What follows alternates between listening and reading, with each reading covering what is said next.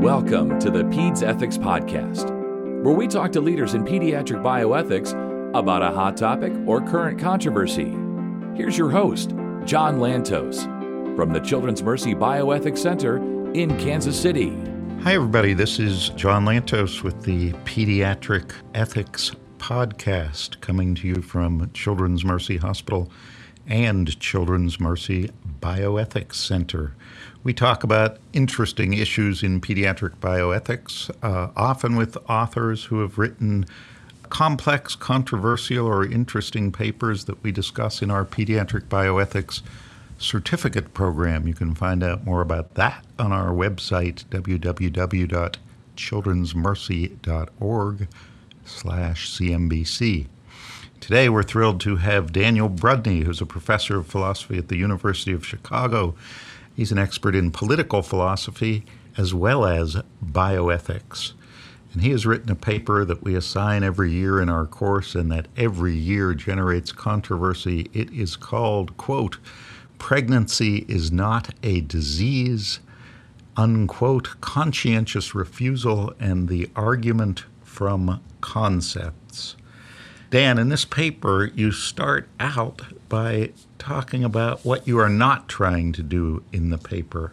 Could you explain why that's important and tell us what you are trying to do? Much of the debate about whether healthcare professionals have a moral right to refuse to participate in some form of legal procedure, such as abortion, seems to be focused on substantive beliefs about the morality or immorality of the procedure in question. And that can get us into very deep and very deeply disputed waters about whether any given procedure is a morally permissible procedure. There is a different argument that has been brought forward in the last decade or so that actually skirts that question, and its virtue as an argument is precisely in part that it skirts the question because it suggests that if it's a well-done argument, it in principle ought to elicit perhaps even agreement from people whose substantive views about, for instance, abortion might be very different. And so it's an interesting argument and potentially a powerful one. And so I thought I ought to take a look at it and see what kinds of claims it's making and how those work and whether they actually stand up to scrutiny. So what is that argument and what are the claims? So the argument starts with the thought that any domain of inquiry or of practice has its own sort of internally determined structure, meaning that there are some activities that belong, say, to a certain kind of practice, such as carpentry or plumbing, and some that, however worthy they might be, are not part of that activity. For instance, if what's going wrong in your house is the electrical wire, the mere fact that the plumber is around doesn't mean that it makes sense for you to say, well, could you please fix it? It's not part of the plumber's expertise as a plumber, and the plumber might appropriately say, I'm here to fix the leak in your sink, not your bad wiring. If you want to call an electrician, here's someone I can recommend. In that sense, a healthcare professional might say about a given procedure, and this is how this argument goes, the procedure in question is actually not a medical procedure.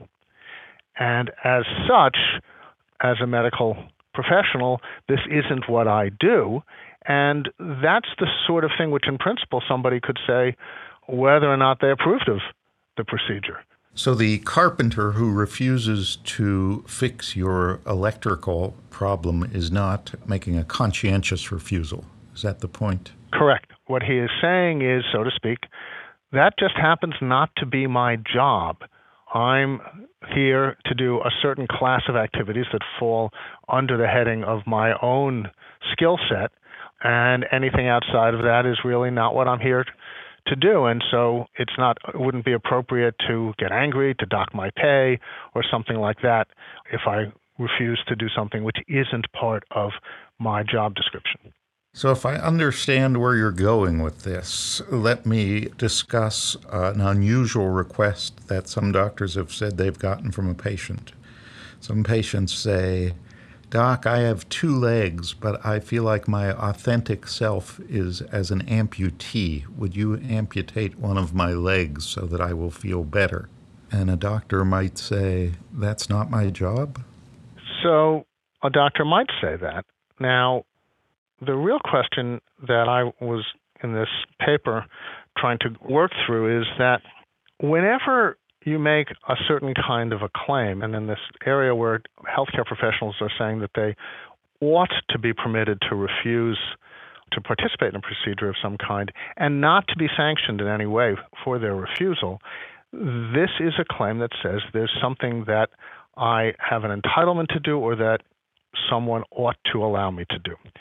But anytime you make a claim of that kind, you have to redeem it by explaining the basis for the ought here, and that can be cashed out in more than one way, depending upon what it is you're saying.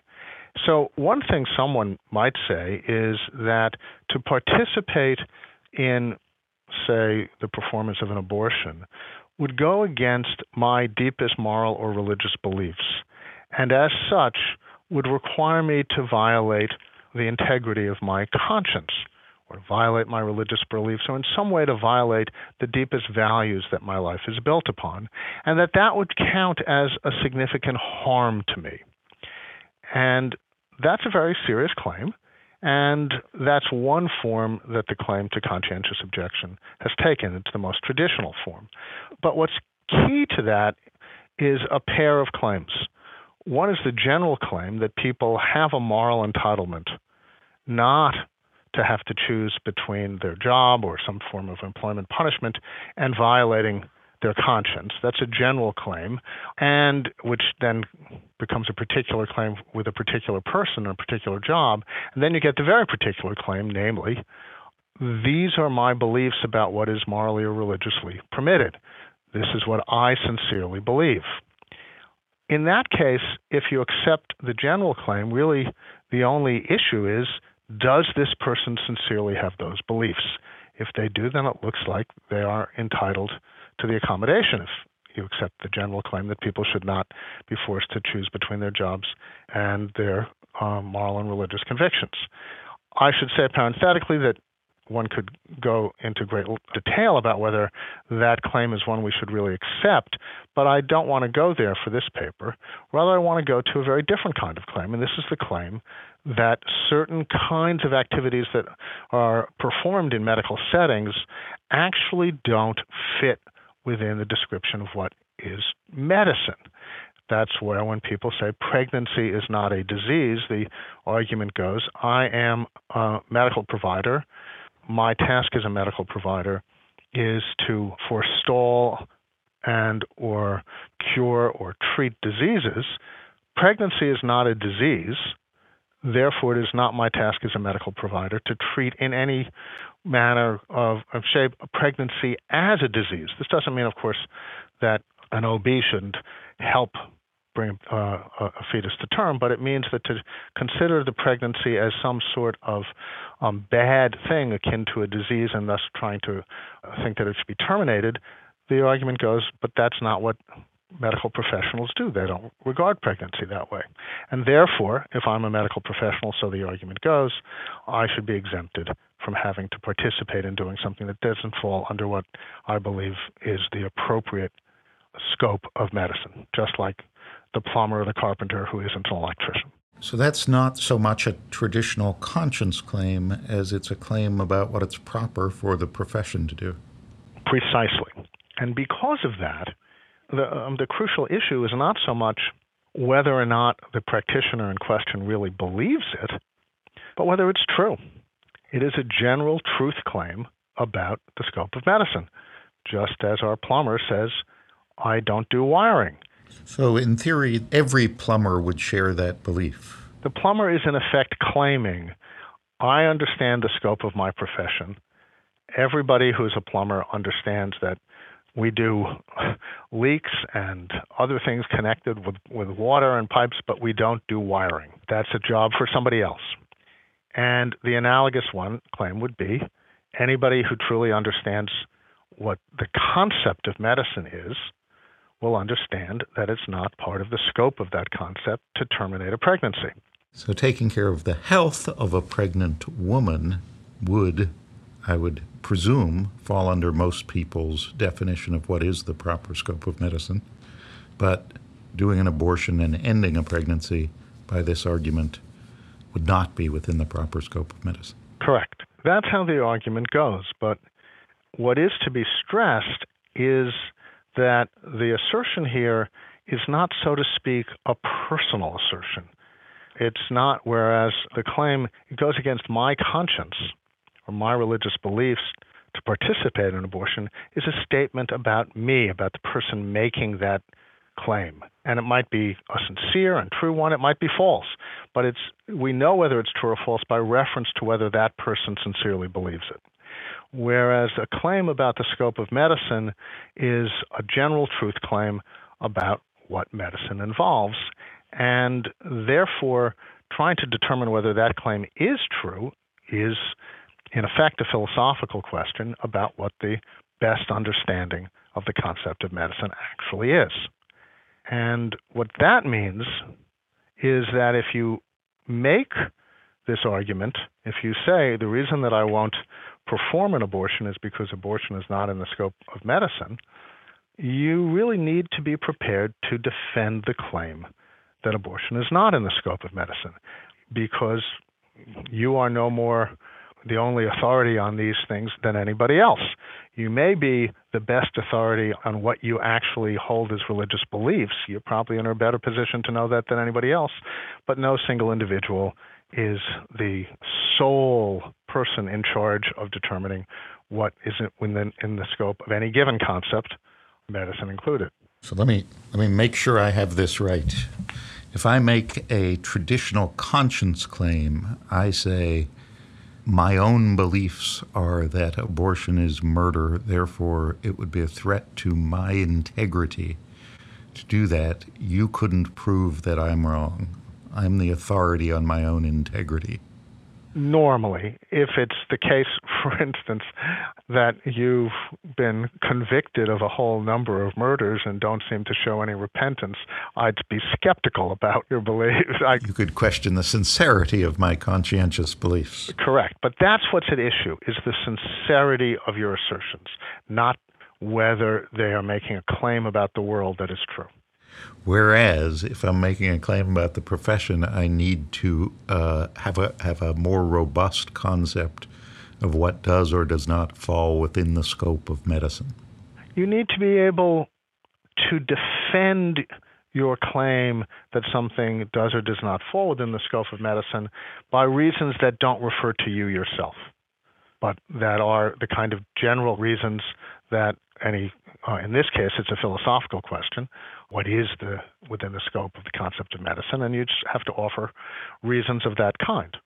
So just to be clear, or to try to clear up what I think it is that pisses off our students when they read this paper, you are not arguing for or against the idea that pregnancy is or is not a disease. Correct. What I'm trying to understand is the kind of assertion that's being made and what kind of defense or challenge to that assertion would be appropriate. And so if somebody says, maybe a better title would have been ending pregnancy is not a medical treatment, since that seems to be closer to what the focus really is rather than pregnancy itself. That is true. It is that the phrase is, I picked it because it was out there and one could find it. But you're right. As a more accurate way of focusing on what the paper is talking about, what you're suggesting might have been better. And it seems that this distinction that you're trying to make has important implications for public policy. That is, to the extent that I'm making a conscience claim, my individual conscience claim could and perhaps should be accommodated by the institution where I work. They could say, here in this hospital, we believe that offering abortion is and does fall within the scope of medicine. We understand that you personally have some beliefs about it. We will accommodate your beliefs, but collectively, we will define medicine to include that practice. On the other hand, if it doesn't belong within the scope of medicine, you could have whole hospitals saying, no, that's carpentry. We're electricians. Here we just do the things that we believe fall within the proper scope of medicine, and abortion is not one of them. And there would be no intra-institutional remedy. That is correct. Now, in many institutions, however, you do get an intra-institutional conflict. And that part of the paper is devoted to asking, how is that conflict most properly resolved? Because you might have a situation in which one physician has a certain belief about what falls within the scope of medicine, but that belief is not held by the institution, or more narrowly by this physician's section chief or someone with an institutional authority. And the question then becomes, if the institution has its understanding of the scope of medicine, is the institution permitted to impose that understanding on those who work there?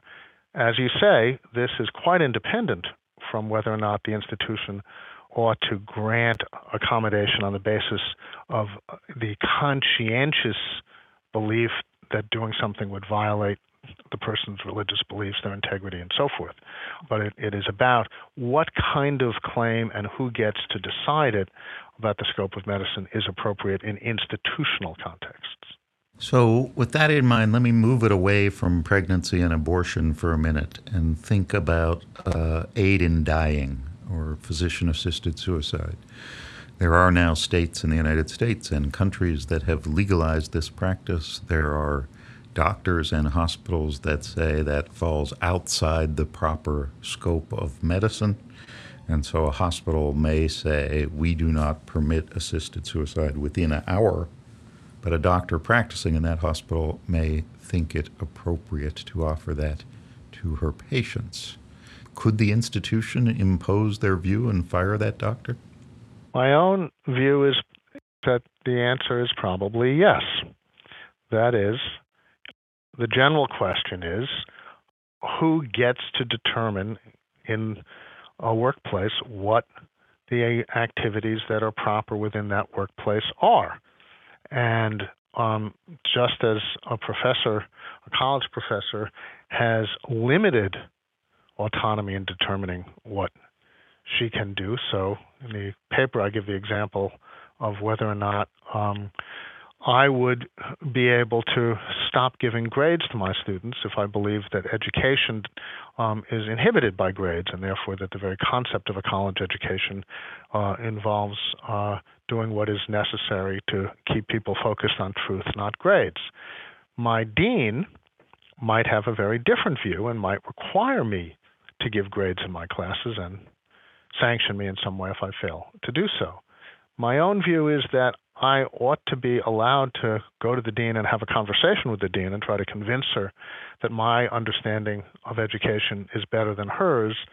But at the end of the day, within the institution, she gets to determine the concept of education that reigns within the institution, and I have to accept that insofar as what's at stake is trying to understand the best give the best account of what education involves. Whereas if you said, I belong to a religion that finds grading people morally abhorrent. In fact, in the Torah, that's why Moses did not take a census, because numbering people devalues them. It violates my personal integrity to grade people.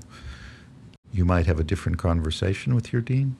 Yes, it would be a very different conversation. It would then get into some of the complexities about the appeal to integrity that we haven't talked about, because the appeal to integrity presumably does not work if you are refusing to do something that's part of the core activity of an enterprise.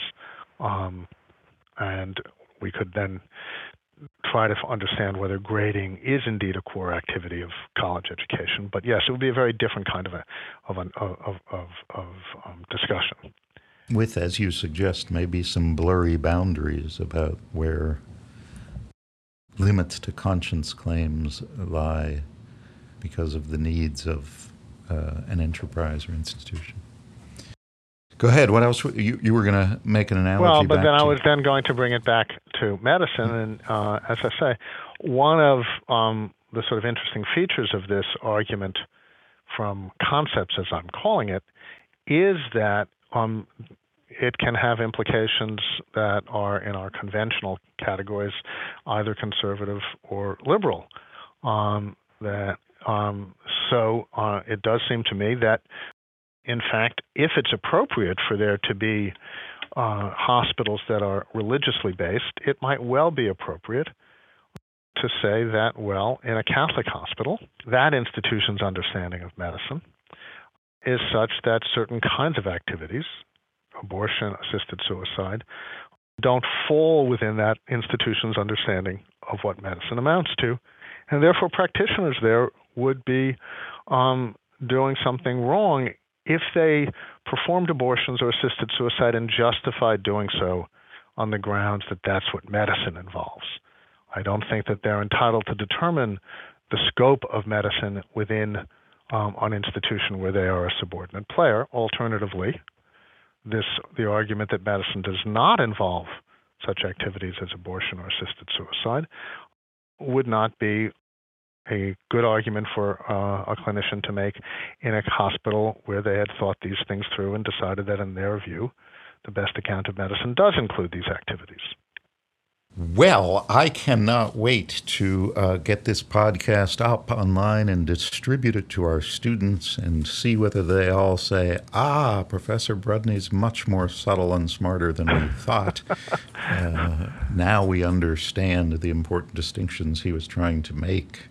We'll read more carefully in the future. If any of you listening would like to participate in the bioethics certificate program, go to our website, www.childrensmercy.org/CMBC, Children's Mercy Bioethics Center, and you can learn more about that.